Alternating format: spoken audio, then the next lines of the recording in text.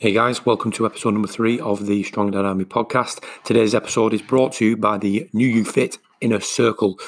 The New You Fit Inner Circle is an online community where you can get your monthly workouts designed for you, for whether you're training at home, like most of us are at the moment, or in the gym when the gyms reopen. You will also get personalized calorie targets to help you achieve what it is you want to achieve, whether that's fat loss, muscle building, whatever your personal goals are. You'll also get meal guides, recipe books, weekly recipes in the private Facebook group, weekly live Q&As with yours truly via the Facebook group as well.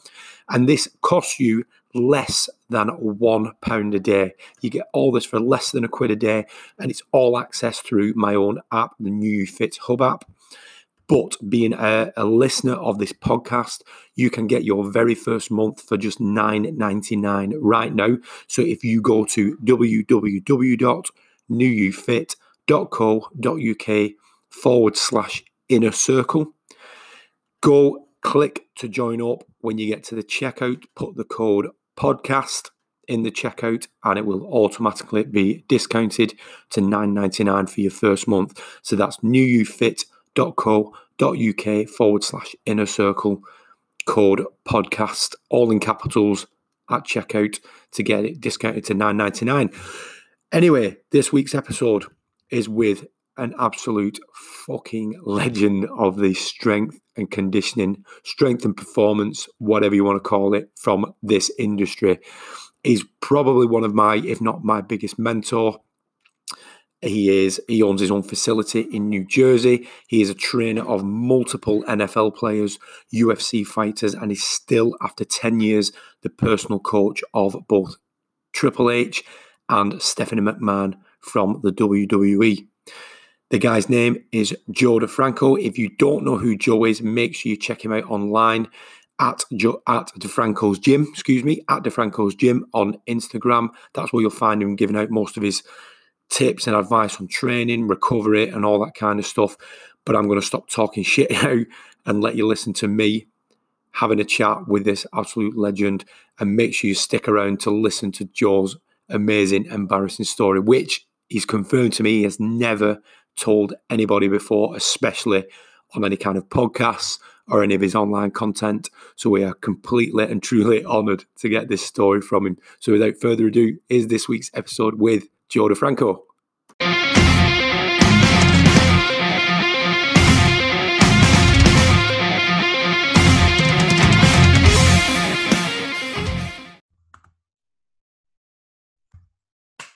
Okay, guys, welcome to the latest episode of the Strong Dad Army podcast.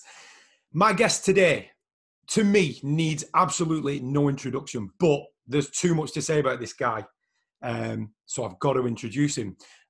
He's an absolute legend in the fitness industry. He might not agree with that, but he's trained multiple NFL players, including Super Bowl winners such as Brian Cushing, Dave Deal, even Chris Hogan. He's also coached numerous UFC fighters, including Mickey Gall, and he also coached Dan Hardy during his fight camp for the welterweight championship with GSP.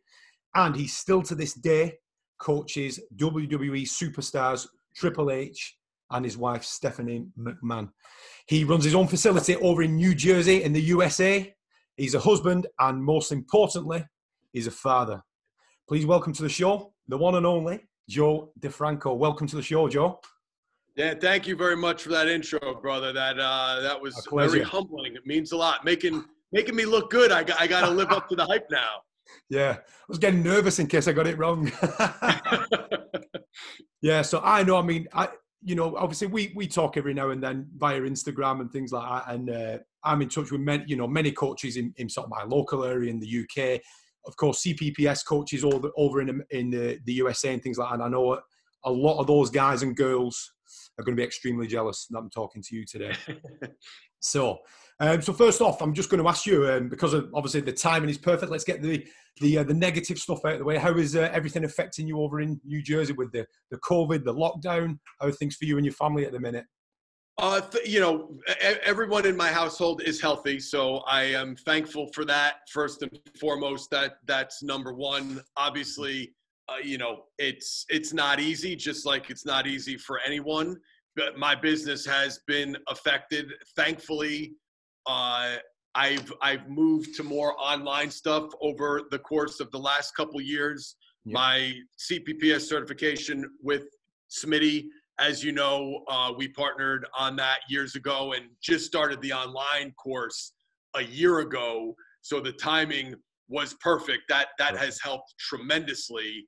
And then we have our DeFranco Insider membership community as well. So thankfully those things, especially now, and I think for the future, obviously the internet and social media has been growing and is a big part of everyone's lives. But now with this, I think it's going to only get bigger, because even when things hopefully go back to normal or close to normal, there's still going to be a lot of people that just don't feel comfortable going to a gym and being around other sweaty people, breathing heavy. And so I think the online communities like our DeFranco Insider, online certifications, training people remotely, like we spoke briefly before we started, doing a Zoom session. I just got done training Stephanie McMahon about 20 minutes ago before we started this call through FaceTime.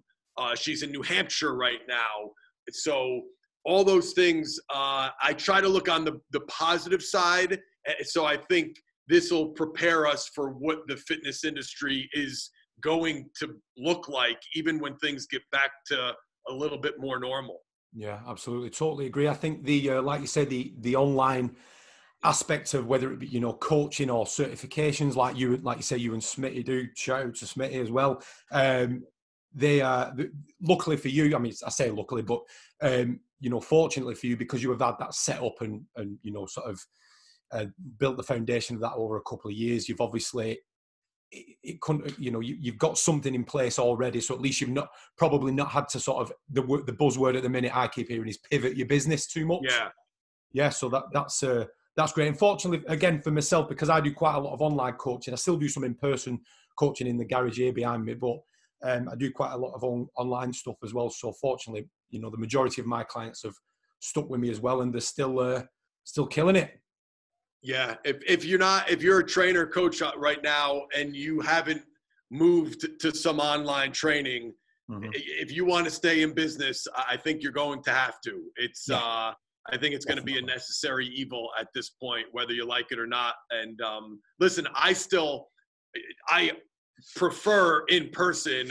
I think we would all say way more than these online sessions, but it's a real option right now. And for some people, it's the only option if they have a family member who might be susceptible to this, or, in the at-risk category with an autoimmune disease or something, and they want to take their health and fitness seriously, but they can't take the risk of going out.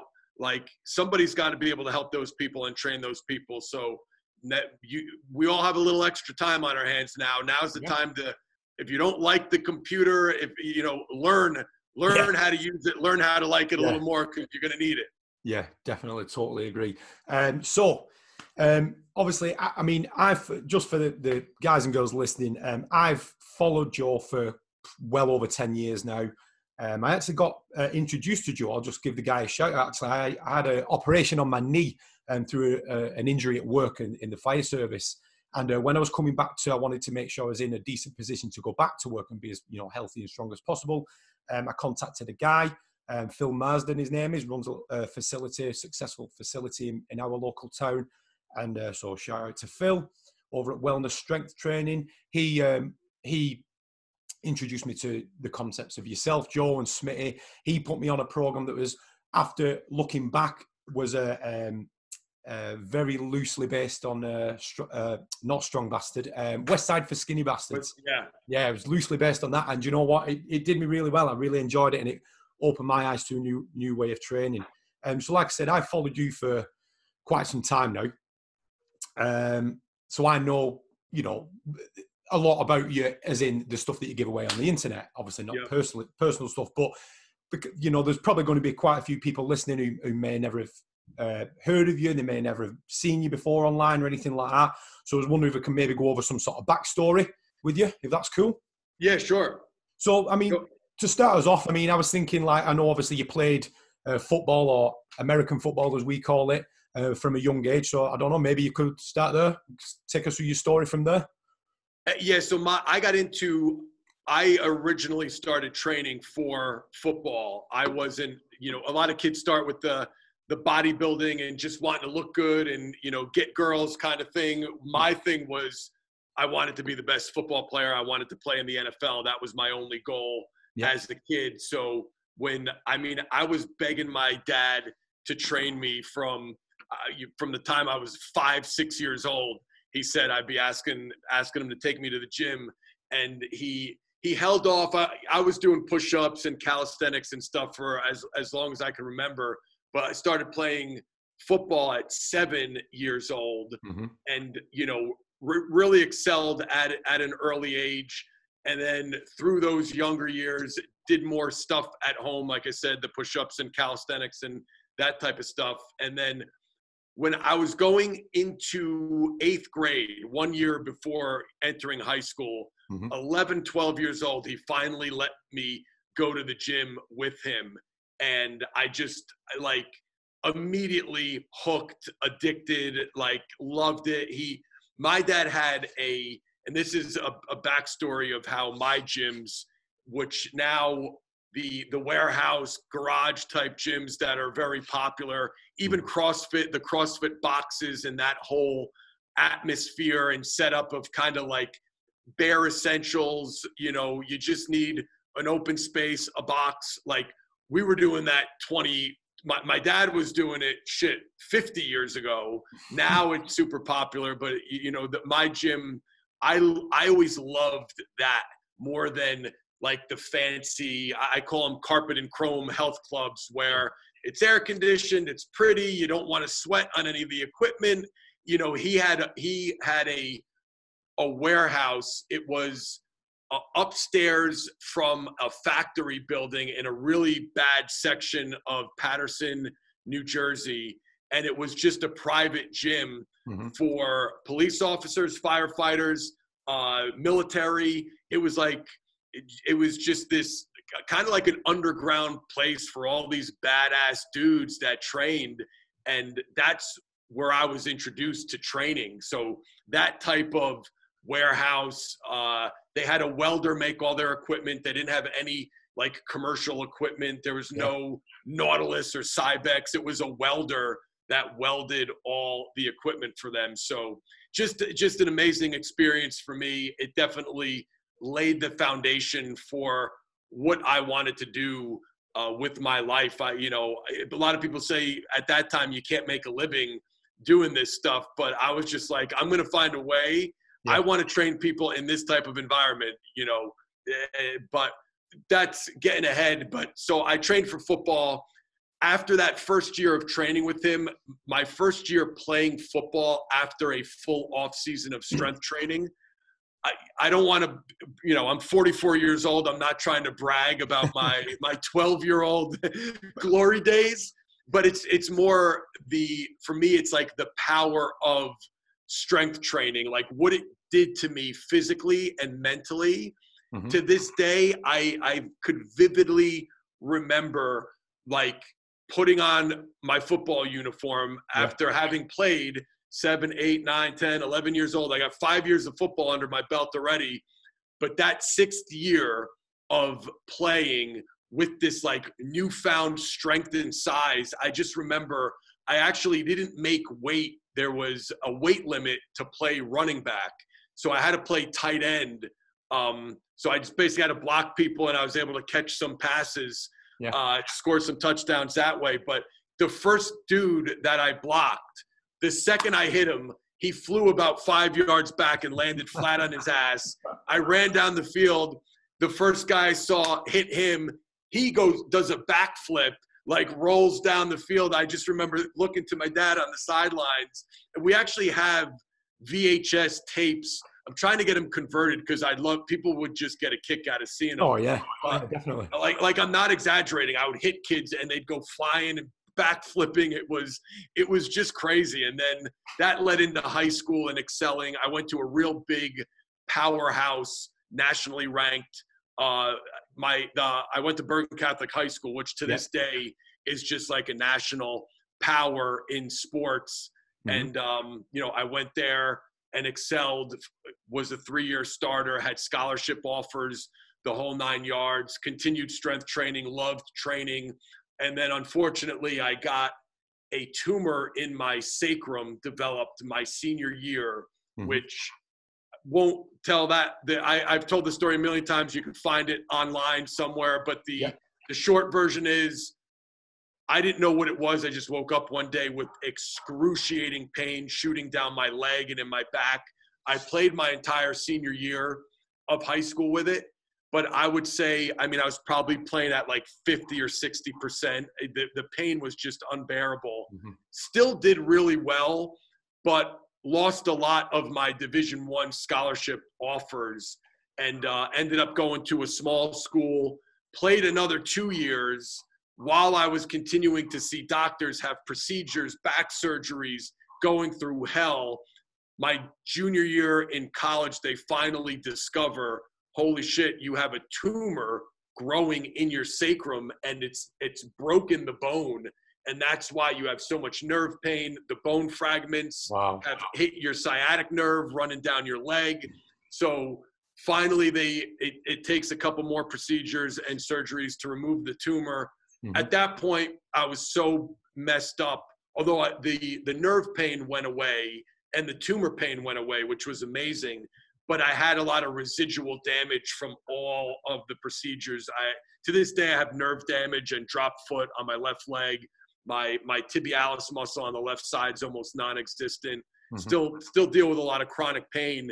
But that was kind of the backstory. When my NFL dream was taken away, I was devastated, cried myself to sleep many nights, like literally crying, not knowing what I'm going to do with my life. And that's when I decided. It was like one day, and I talk about this, there's a documentary called Strong with my backstory a little bit. But it was one day that I just said, I'm not going to sit here and feel sorry for myself for the rest of my life. I need something to occupy my mind, and I need something what else am I passionate about? My life has revolved around football and training up to this point. What else is there? And then that's when I said, you know what, I'm going to focus. I was studying exercise science in college. I said, I'm even going to go in harder now because I don't have football. I'm just going to train and study anatomy, physiology, biomechanics. I'm going to get as much knowledge as I can. And then I want to help other people achieve the goals that they want to achieve because I wasn't able to accomplish my ultimate goal. And that's how I got into the personal training and gym industry. That's the backstory. Yeah, that's a crazy story. Obviously, like I said, I've heard the story before, but that must have been shattering for you. Yeah, it was a difficult time in my life. My parents still, they're in their 70s, and when it gets brought up, like my mom still can't talk about it without crying. Like she can't even. 20, 30 years later, it was 5 years of like doctor appointments and surgeons and waiting 6 months to see the top doctor in the world that we finally got an appointment with. And then the disappointment of them not knowing what the hell was going on. Then we went through this period where they thought it was they thought I was just like having, having rough time at home, and it was all mental, and they would bring in psychiatrists to talk to me when I was trying to see like an orthopedic to look at my back. It was just, it was rough. But the day they discovered the tumor was actually the most relieved I ever was, because I was scared to death because it was benign, thank God. I didn't know that. We didn't know that initially. But I was just so glad that they found out what it was, and then they could actually treat something specific, rather than not knowing and just cut. I had back surgery where they cut me through my stomach to get to my back. They went through the back. I've had needles poked and prodded. It was just awful experience. But it on the bright side, it got me to where I am today. I always say I may have, if I didn't have that, I may have been stubborn and just chased that NFL dream.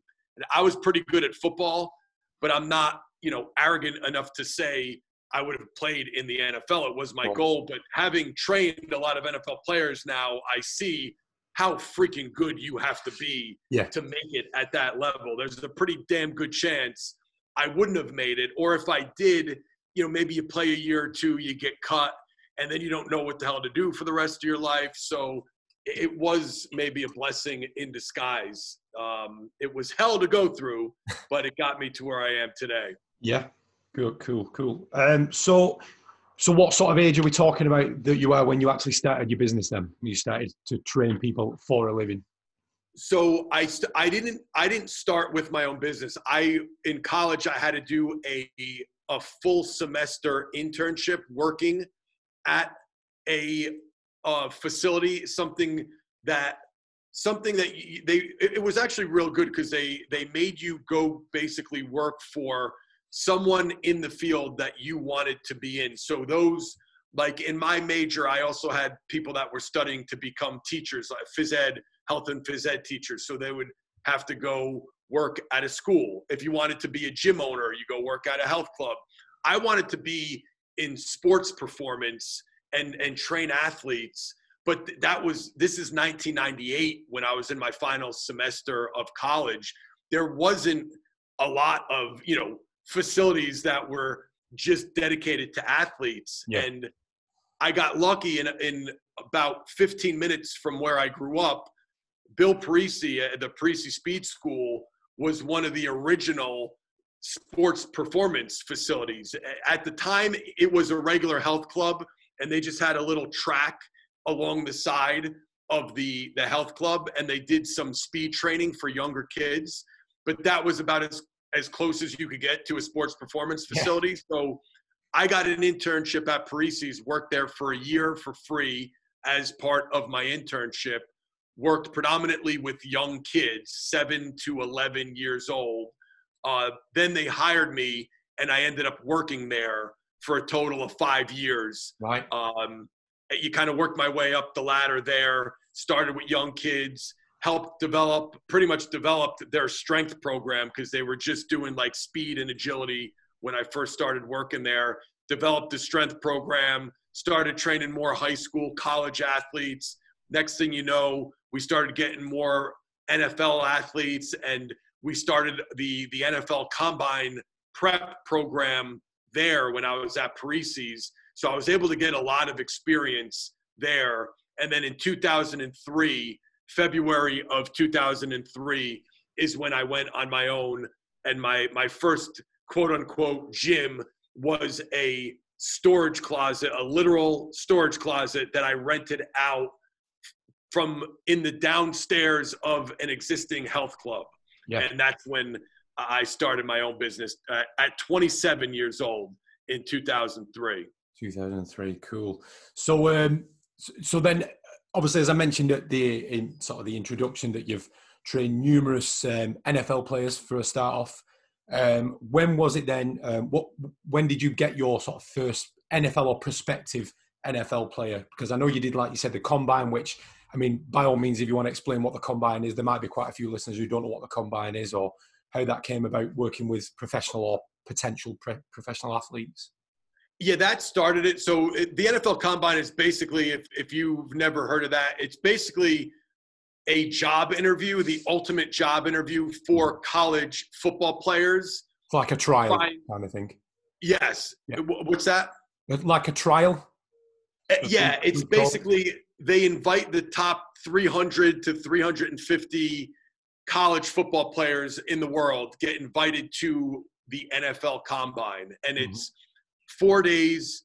They do from mental testing, they interview them, they make them do like full body MRI scans so that none of them could lie about any former injuries or surgeries they may have had. Yeah. They x-ray their body, scan their body, doctors examine them, the whole nine. It's super, super thorough. But a big part of it, the main part of it, is the physical testing. That's where you see guys running a 40-yard dash. That's where that's become so popular in the NFL, whether or not it's the best test. It's something that they test and still seem to weigh quite heavily. They test their vertical jump, their bench press, a broad jump, a couple different agility shuttle runs. So we started a program where we were preparing some of these top college players came to our facility when I was working at Parisi's to prepare for the combine. And we, right off the bat, our very first year doing it, we just had tremendous success because I think, A, there wasn't a lot of trainers focusing on that at the time. Yeah. B, the ones that were, and this is still a problem, in our industry, they were just training them, like generally trying to kick the crap out of them, and be like the tough cheerleader type trainer, I call it, where you get this stud college football player, and you're the trainer, and you try to just impress them by making them, run until they puke and lift into failure every single set, and it's just kind of this general, metabolic conditioning type of training. Mm-hmm. And then they send them off to the combine, and a lot of these guys, they would do all right because they're just freak athletes, but you didn't see a lot of improvement. Mm-hmm. I always looked at it like the Olympic Games. Like I looked at the 40-yard dash, the vertical jump, the broad jump, like Olympic events, and I really wanted to dissect them from a technical standpoint and the biomechanics behind it, and really look at the technique and just like figure out what is the most optimal way to jump and sprint and start and stand before you sprint. Like we took more the technical approach, because the other thing, the thing with the combine is you don't have a lot of time to train these guys because their football season ends, and then they have anywhere from as little as 4 weeks to maybe 8 to 10 if you're lucky. So you're not going to make a ton of physical changes. You certainly can, but the real changes take place with the technical aspect. So we focused on that, and our results were like, people couldn't believe the results. To this day, I still have some guys that have all-time records in NFL combine tests, and that really snowballed, and pretty quickly. Like the next year we got more athletes and better athletes, and then the next year we got more. So that's where I started working with a lot of NFL guys, because those college kids that you prepared for the combine, if they did well, they ended up getting drafted to the NFL, and now you have yourself a whole bunch of NFL players coming to you. And when I went on my own, a lot of those guys came with me. And then a very unique aspect of my business was I was fortunate enough, and I just think I'm not taking all the credit with the training. I think I was blessed with some great kids and great athletes, coupled with the training and the atmosphere of the gym, like a perfect storm. I had 7 high school kids when I was in 2003, when I started the Storage Closet Gym. 7 kids that were in high school at that time trained with me through high school, through college, and ended up making it to the NFL. So actually, I don't know if there's another trainer who could say that they had 7 high school kids that they trained ended up going to the NFL. Yeah, I highly doubt it, to be honest with you. So, but what you're saying is the system works. It's some of the, like a guy like Brian Cushing would have been in the NFL with or without me. 100%. Oh yeah. I would like to think, if you ever asked him, has Joe DeFranco helped your career? I would like to think he would say yes, but I certainly am not taking credit for those guys going to the NFL. I think a lot of them would have been there anyway. We just helped a little bit. So fast forward quite a few years, because I know you went, obviously you say you had your storage closet, and I know at one point you had a huge facility. I remember, I think that was around about the time I started getting into your stuff and watching your videos and things like that. You had this big facility. So obviously you had all the NFL players coming through. And then eventually, I mean, it's up to you. You can tell the story if you want, but you got a call from a man that very many people will know as Triple H. And Triple H wanted you to oversee his training after an injury. Is that right? Yeah, he had just tore his bicep tendon. Funny, because a lot of you guys know Triple H, WWE wrestler, big, jacked, strong dude. And just goes to show you how with injuries, and we've all done this, and as you get older, you know, more and more you hear about like the guy sneezing and blowing out his back, or tying his shoe and blowing out his back. It's not the sneeze or the tying the shoe. It's all the cumulative damage you've done over the years, and then it just, you know, it happens to go once you get older. But that happened to him. He said he was on a movie set, just like pumping up for a scene with, I think he said 20-pound dumbbells. He's doing just little like pump curls, and just pop, bicep tendon torn off the bone, complete tear. Bicep rolls down his arm. He said he was, you know, he's always had, from wrestling, he's got a lot of different injuries, and his shoulder and his neck had been bothering him, he said, for a couple years. Like, he couldn't lift his arm, but like a lot of great athletes and lifters, he just worked around it, you know, suck it up, and you just keep training and training and wrestling. And then here he was on a movie set doing some light pump curls, rips his bicep off the bone. And that was after a couple of years prior, tore his quad tendon, and then did it again on the other leg. And one of them you could still see, you could go on YouTube. He was wrestling Chris Jericho, tore his quad tendon off the bone. Most people know, listening, what how big your quads are. Picture tearing that right off, the tendon ripped in half off the bone. Ends up finishing the match with a torn quad. And like the dude, Chris Jericho's finishing move is like this move where it's like a camel clutch, or the walls of Jericho, he calls it. Yeah. It's the worst move you could be put in if you tore your quad, because it's just a huge stretch on like your abs and your quads, and horrible. But anyway, has that injury. A year, makes a comeback. Year later or so, tears the other quad.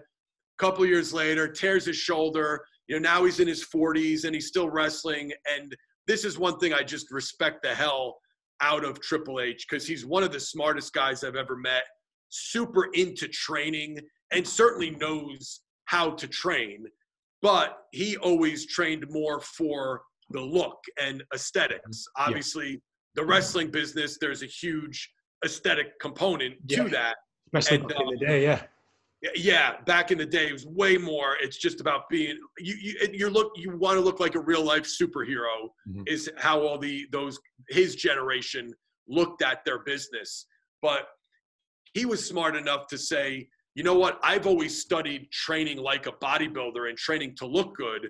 Now I'm in my 40s. Clearly, I need to do something different. Like, within a couple of years, now things are just starting to tear off the bone. That's somebody trying to tell me something. So he started researching on his own, like some of the buzzwords. I don't like the word functional, but he said, you know, he started looking up, Googling functional training like an athlete. You know, how do football players train? How do collegiate wrestlers train? And I guess my name popped up in a lot of his searches. And he said he clicked on a few of my articles, a couple. I used to do an Ask Joe, which was a Q&A that I would send out an email newsletter when that was big back in 2003 and 2004. He found, I always kept those posted on my website, and like it had like a blog section. And so that was something that was cool, because back when I was writing those, I didn't have a huge audience, so like no one was really reading it in the beginning. But you know, that stuff stays on the internet. Here we are in 2011. Triple H is looking up shoulder rehab exercises, and one of my old Ask Joe Q&As pops up where I'm talking about like band pull-aparts and ISO hold YWTs, and mobilizing your pecs and your lats, and he takes some of the advice that I wrote about, and I guess it worked really well. And then he started researching more of my stuff and tried a couple other things out that worked really well. And then one day he just said, hey, I never even met this guy, but some of the free advice he's given online has helped me more than other people and things have done for me. Let me give him a call and see if he'll meet with me and give me some advice on rehabbing this shoulder and just kind of revamping my training style.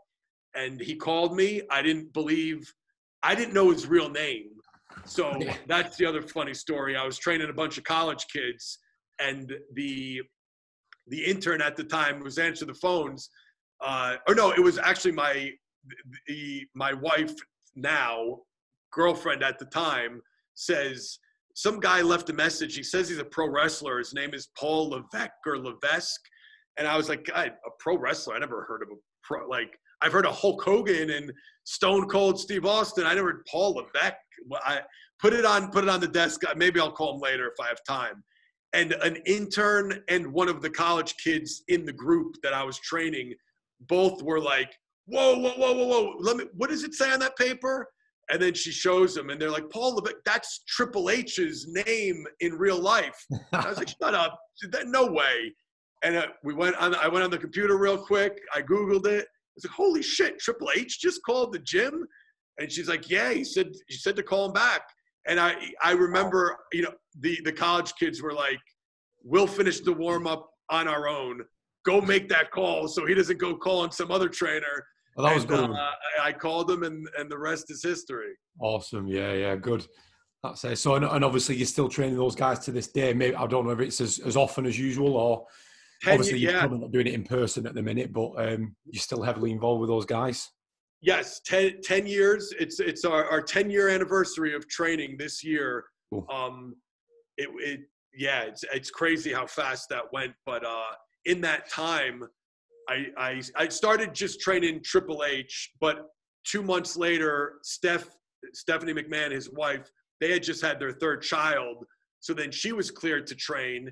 So 3 months in, I start training both of them. Mm-hmm. And now we have trained in person at least twice a week, every week for 10 years. And I do all their programming. So I go to their house on average twice a week, anywhere from 2 to 4 times, but usually it's twice these days. Mm-hmm. And when they travel, that's why I was kind of a little bit prepared, because they travel so much. There's always at least 2 workouts where we would either FaceTime, or I would film the videos here in my basement of new exercises. I text them the workout, and if there's any new exercises in the program, I shoot them videos of those workouts.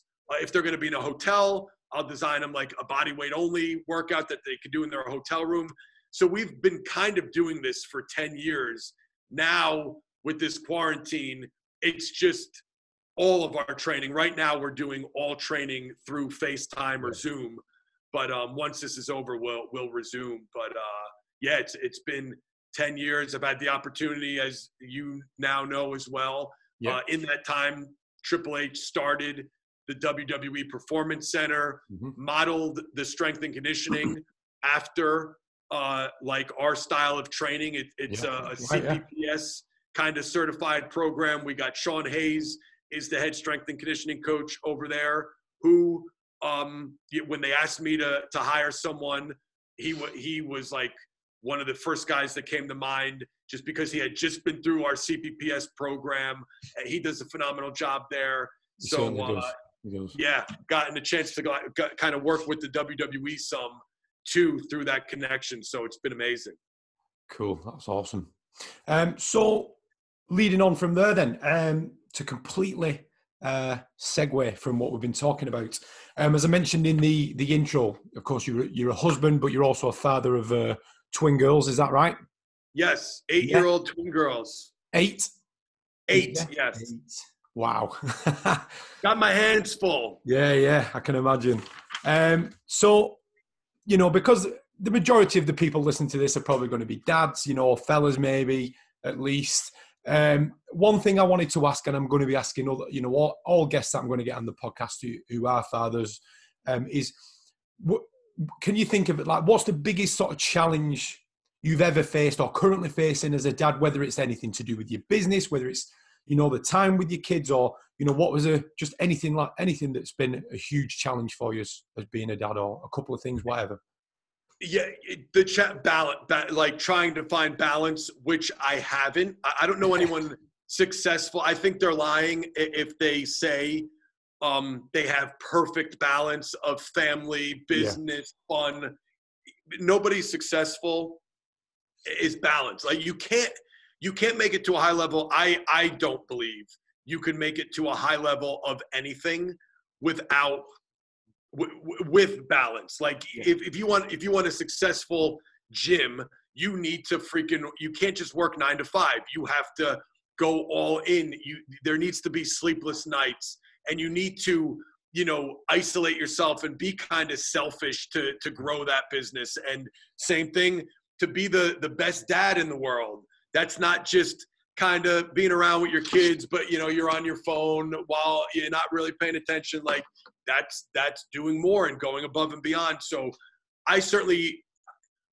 with that being said, that's the hardest part, because I strive to be the best in the world at what I do. And that's not, I don't say that to be arrogant because I think I'm better than anyone. It's more just, I want to be the best in the world that I could be. Like I want to over deliver.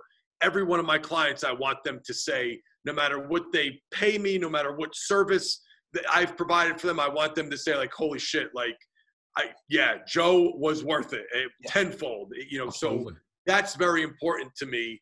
But it's also very important to me, and now even more important, to be a great father to my kids. And they grow up so fast. And so where I'm at right now, even you need to make sacrifices. And for me, the biggest sacrifice I've made, if you look at my business model, you kind of touched on it. Mm-hmm. I went from storage closet to a bigger, slightly bigger, 2,000 square foot, smaller, but bigger than a storage closet warehouse gym. Yep. Then 5,000 square feet, which was like my dream mega facility. A big reason why I shut that down and downsized and went back to now I'm in a 1,000 square foot private small facility was just because I had twins were born, and like the first 2 years, I wasn't there for everything I wanted to be there for. I just sensed it. Like I'd come home and my wife would be like, "Oh my God, Ava took her first steps today. You wouldn't believe it. She walked across the kitchen floor," and I'm like, I was at work for that, and they did this and they did that. And finally, I'm not saying, I know very successful businessmen and dads that have multiple gyms and big businesses and are still great dads. For me, it's just I wasn't happy. As much as I love the gym, all that goes into running a facility with trainers and coaches and just more stuff. And it wasn't making me happy because I was missing a lot at home. And online became a little more popular and more people were going online. And that's right when our Defranco Insider started up and started picking up some steam. So I saw, you use that word pivot. I could kind of pivot my business without losing my core of what I'm all about, which is helping people, achieve their goals, whether it's athletes or, general pop. I could still help people online through our certification. We could help trainers, and then that's gonna expand our reach 100-fold, because for every one trainer we touch, that we kind of indirectly touch their clients. And a lot of these trainers have 50 to 100, clients. So I shut down my 5,000 square foot gym, which was my dream facility. Like that was my first baby.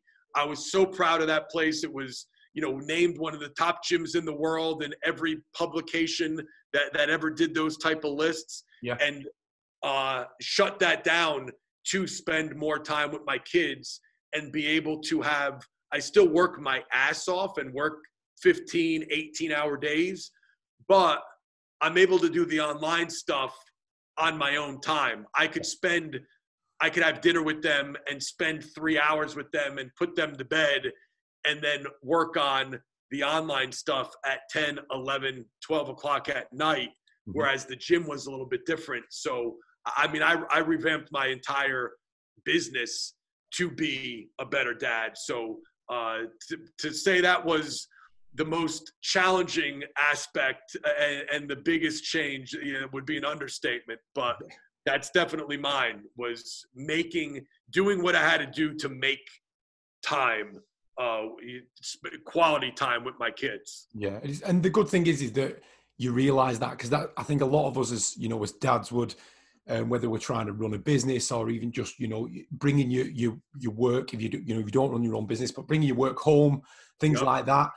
It's so easy to get, caught up in thinking, I've got to do this, and, not realizing that the kids need your time. But that's the cool thing, is that at least you realize that. So, and it all works out for you. And the last thing on that, I do believe, like, I still don't think I'm balanced, and I still work probably more than most would want to, but that goes again with, like your shirt says, live your passion. Yeah, the DeFranco t-shirt on purpose tonight. And I truly do live my passion, as I know you do too, and that enables you could work those 15, 18-hour days, and not saying that it's all fun, but when you enjoy the majority of it, it's not as exhausting and stressful. You could do that. And then when I do spend time with my kids, maybe I can't spend 10 hours a day with them, but if I spend 2 or 3, I'm also all in on that. Like, I'm not perfect. I certainly have days where, you're kind of on your phone and you got things you have to get done. But for the most part, I make sure the time is quality, because that's more important than just time. I know a lot of dads will be like, I'm with my kids all day because I work from home, but just being in the same room, but you're all on your phones, to me, that's not spending time with your kids. I'd rather have 1 hour where we're engaged, we're talking, we're doing something, we're having fun, rather than 10 hours where we're all sitting in the same room with our heads down, staring at our phone, or I'm working and I'm not paying attention to anything they're doing. Absolutely, so go for that quality time. Yeah, of course, absolutely. So with the, you're saying you sometimes be doing 15, 18-hour days, then how do you, because again, this is a big thing for a lot of guys, girls too, is fitting in time to train. So when do you tend to, do you have a structure to it, or is it just like me? Do you think, right, I plan ahead and I think I'm probably going to have an hour then, so that's when I'm going to train, or do you have a good structure to it yourself? Yeah, I don't know if that's a good structure, but I have the same one as you. But I started scheduling my own workouts, because just like I would, if you hired me and you have set appointments with me and I'm showing up for there, I scheduled my own, because I realized if I don't schedule it, it's I'm the first one. And I think a lot of people in the personal training and gym industry know this. It's like the shoemaker who has holes in his shoes. They used to have that old expression. Yeah. The trainer who spends all day, every day, helping clients and answering questions and writing programs and doing appointments. By the end of the day, you're shot, and you're the one who got neglected. And I used to think, it was kind of like a badge of honor. I care about my clients, and I do. But long-term, especially when you start getting older, if you're not healthy, you're not doing your clients any good either. Because if they're getting, Joe or Dan at 80% or 70% instead of 100%, that's not fair to them. So absolutely. I started looking at it more from that approach, like, hey, get your own stuff together. Like, you're starting to let yourself go. Yeah. You're like, I almost felt, I pride myself, and I'm adamant about being honest and real and transparent with everyone. But I almost felt a little bit like I was living a lie, because behind the scenes, I was eating a little unhealthy. My sleep sucks. I'm telling people how important sleep is, but I'm only sleeping 3 hours a night. Mm-hmm. I'm telling everybody that there's no excuse. Make time to train. Everyone has enough time, but I'm missing workouts because I'm saying I'm too busy. I don't have the time. Like, that's BS, you know? So I kind of called myself out on it. And that's where, if anyone followed my podcast on, I don't know, now it's 3.5 years ago, I had my nutritionist on, who, Dr. Tom Bilella, who I always sent all my athletes to for the last 20 years, and became good friends with this guy. I never personally went with him and did a full evaluation blood work myself, because I was always so concerned about everyone else. I finally scheduled my own full blood work, and like a real appointment. Even though we're close friends, I paid him. I made an appointment. I drove to his office. He sat down. That's another thing. I think when you invest and you have some skin in the game, it makes it more real. And that was a huge eye opener for me, because when my blood work came back, it sucked. Like, it was scary. Like, I did not have the blood work of like a healthy dude that's well known in the fitness industry as supposedly being a guy who, you know, knows what the hell he's talking about. I was unhealthy. And now being a dad, it's not just about me. It scared me more. I was like, shit, I want to be around for my kids for a long, long time. Yeah. That's it. I'm getting my diet back on track, changing that lifestyle, changing those behaviors. I'm scheduling my own workout from now on. I have to train at midnight some nights, and it's not always at the best times. And my workouts now are like between 20 and 60 minutes instead of between 2 and 3 hours like they were back in the day. But that's what I do. The night before, I look at my schedule. I see where I could fit it in. Even if I only have 20, 30 minutes. Now the difference also is I try to do something every day. I give myself one day that I shoot for 7 days a week, but I'm more than happy with 6. And even if I only get 5, I know that's still solid. But I go more for consistency rather than like the perfect, 90-minute workout. I'm just trying to get something in every day, as opposed to it's got to be the perfect workout, 4 times a week, and then you end up not having time, you skip. So that's been a big shift for me. Yeah, and that's you really touched on something that I preach to my clients a lot, or anybody that ever messages me about training, the perfect training split, this, that, and the other, is just doing something, especially now during this lockdown. I mean, there's a lot of people, a lot of coaches online who, I'm kind of pissing me off a bit, but saying everybody's got more time, but not everybody has got more time, because I don't know about over where you are in New Jersey, but I think I'm busier right now. The kids aren't in school, so parents who have been sent home from work, who aren't, the work shut down or whatever, they haven't got more time. But it's just, I just try and reinforce and put a big emphasis on just doing something, even if it is just using that 10 minutes to go for a walk. It's better than nothing. It really is.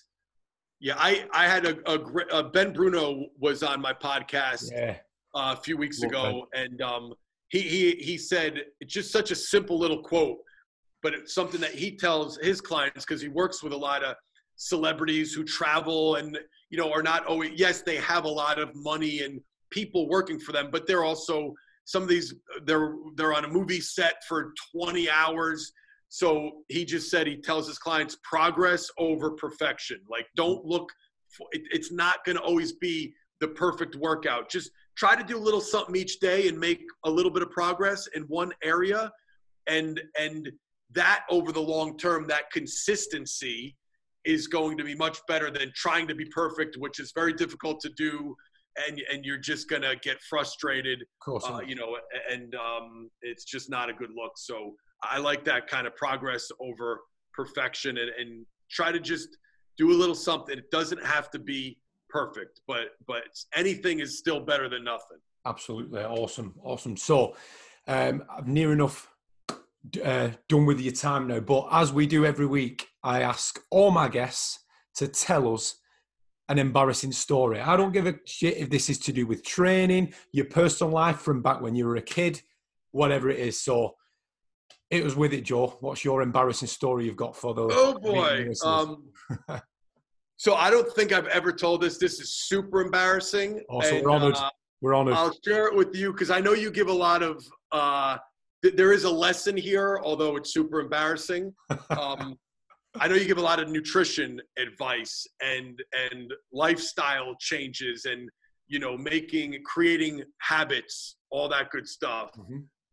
One thing that I think, I'm sure you've talked about, maybe you've even done videos on it, but one big kind of no-no, something that you do not do, is going food shopping hungry, right? Like that's one of the worst things you could do.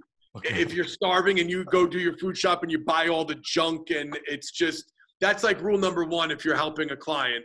Hey, when you go food shopping, have a good healthy meal first, fill up your belly, and then do your food shopping. And so I'm going to blame that for this embarrassing story. Okay. And this was about 10 years ago. I'm a much better person now because I'm embarrassed because it's just not something I should have. I don't know why the hell I did it, but I go food shopping while I am starving. I make that mistake number one, doing my food shopping. The old ShopRite that I used to go to where I used to live, there, right when you walk in, the bakery is right at that section, freshly, all freshly baked cakes and cookies. I have a weak point, or, my kryptonite is fresh, warm chocolate chip cookies right out of the oven. I go into this ShopRite and they just finished baking cookies, and they have them, packaged. They sell like 6 of them, 6 freshly baked cookies at a time. They're like whatever, $6. They're sealed. I grab one. I'm like, oh, I got to have these, with the intention to eat them when I got home. But while I'm shopping, I open the thing up. I eat 1. I'm shopping. I eat 2. Eat 3. I eat all 6 cookies while I'm shopping. And now this is where that's embarrassing enough. I'm supposed to be a fitness, health and fitness guy, but this is just embarrassing of the type of person I was, or maybe being hungry does weird things to you. I'm like, screw this. I already ate it. I have to pass that bakery section to check out while, to pay for my items before I leave.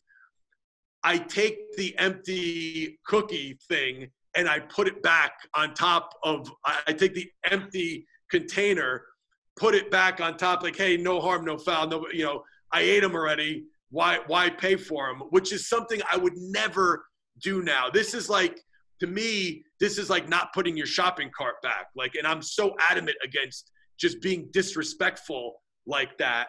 But again, 10 years ago, bad judgment. I put it back. I pay for my stuff. I'm walking out of the store. It was like a movie or like an act of God. I don't know where this guy came from, but I'm just about to walk out the exit, and the police officer cuts me off. It says, sir, stop right there. Officer so-and-so from, Hackensack Police Department. And I'm like, and right when he stops me, I'm like, oh shit. He goes, shit. You know what you did. And I go, I play dumb for a second. I'm like, no, what are you talking about? Like, I paid, I got my receipt. I paid for all the stuff that I purchased. He's like, we watched you on the security cam eat all those fucking cookies, and then you put them back. You put the empty container back. And so now I'm like, oh, I'm more embarrassed than anything, because I'm thinking he's going to arrest. Like, I think, shit, I'm getting arrested. I'm going to have to call like we weren't married at the time, but Ashley, my wife, was living with me. I'm thinking she's going to have material on me for the rest of my life. If I call her from jail and say I got arrested for eating cookies and leaving ShopRite. So thankfully, I was like, oh, dude, I was just, they had me on camera. I fessed up. I go, dude, I'm so embarrassed. I apologize. Like, look, I paid for $200 worth of food. I don't know why the hell I would do that with the $6 cookies. He was nice enough. He was like, I should arrest you right now. That's technically shoplifting. Yeah. But he goes, listen, go back, get your empty container, and go to the and the cop walked with me. He went with me. I had to grab the container, stand on line. The cashier's looking at me like, this dude just bought, like, what's he doing back here with an empty container with a police officer? I pay for it, and he let me go. But dude, for the next 5 years, I would still shop at that store, knowing when I walked in, like, now I knew that there was like this little kind of, it wasn't like a trap door or anything, yeah. but it's camouflaged right where you walk out, where the security is. And every time I walk out of ShopRite, my heart would just drop, and I'd have flashbacks of the cop, coming out the door. Every time you go in. But by far the most embarrassing thing, not because of eating the cookies, but because I despised it. It's a disrespectful thing to do. Yeah.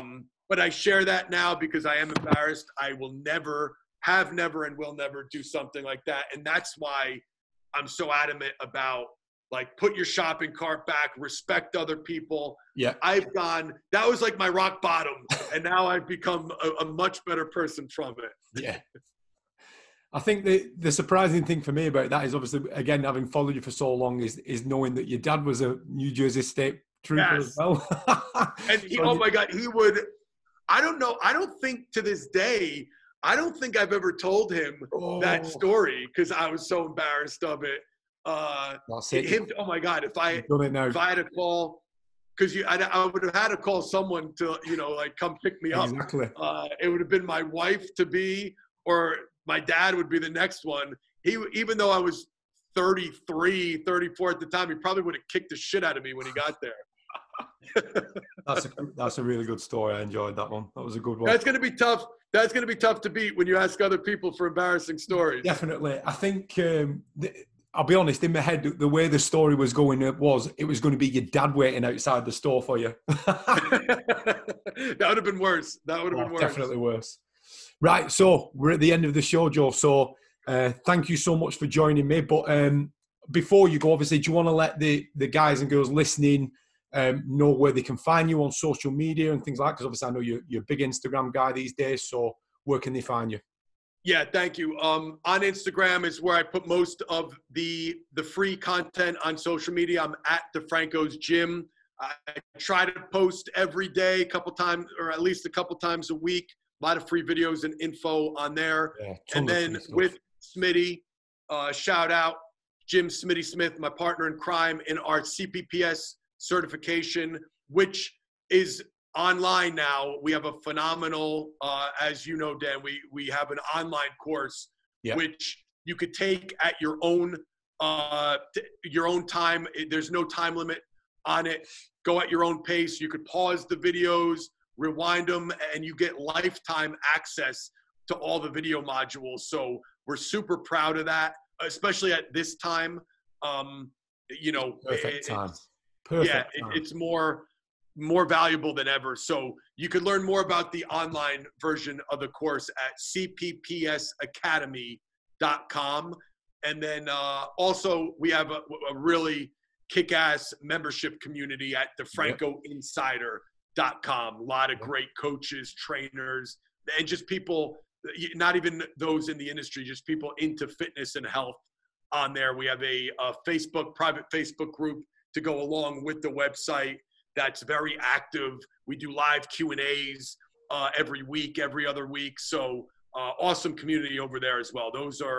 That's the big big three places to find me. Yeah, and just to add, I can speak for all three. Obviously, I've followed you for a very long time on Instagram now, and you put a ton of awesome training content out there.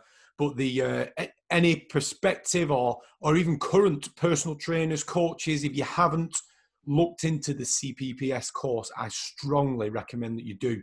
I've done the course online. As much as I would love to go over to the States and do it, which I still intend to do one day, Joe. Maybe when I come over and help out Sean at the Performance Centre, maybe one day. But yeah, the CPPS course, I strongly recommend that. That is the current level you have to get to be a personal trainer in the UK, the level 3 personal trainer as it's called. In most places is more expensive than the CPPS, but the level of knowledge I gained from doing the CPPS is just ridiculous. Honestly, it's hands down. The course is just unreal. And that's not just to kiss your ass, Joe, but it is for anyone listening who's just thinking about it. I really, really recommend you checking it out. Or the DeFranco Insider. Again, I've been a member of that pretty much since day one. I think that's a great resource as well. So that's pretty much it, guys. So thanks again for joining me, Joe.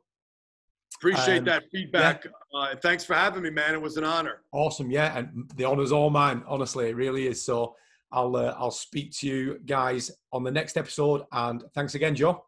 Thanks, brother. Appreciate it. Thank you.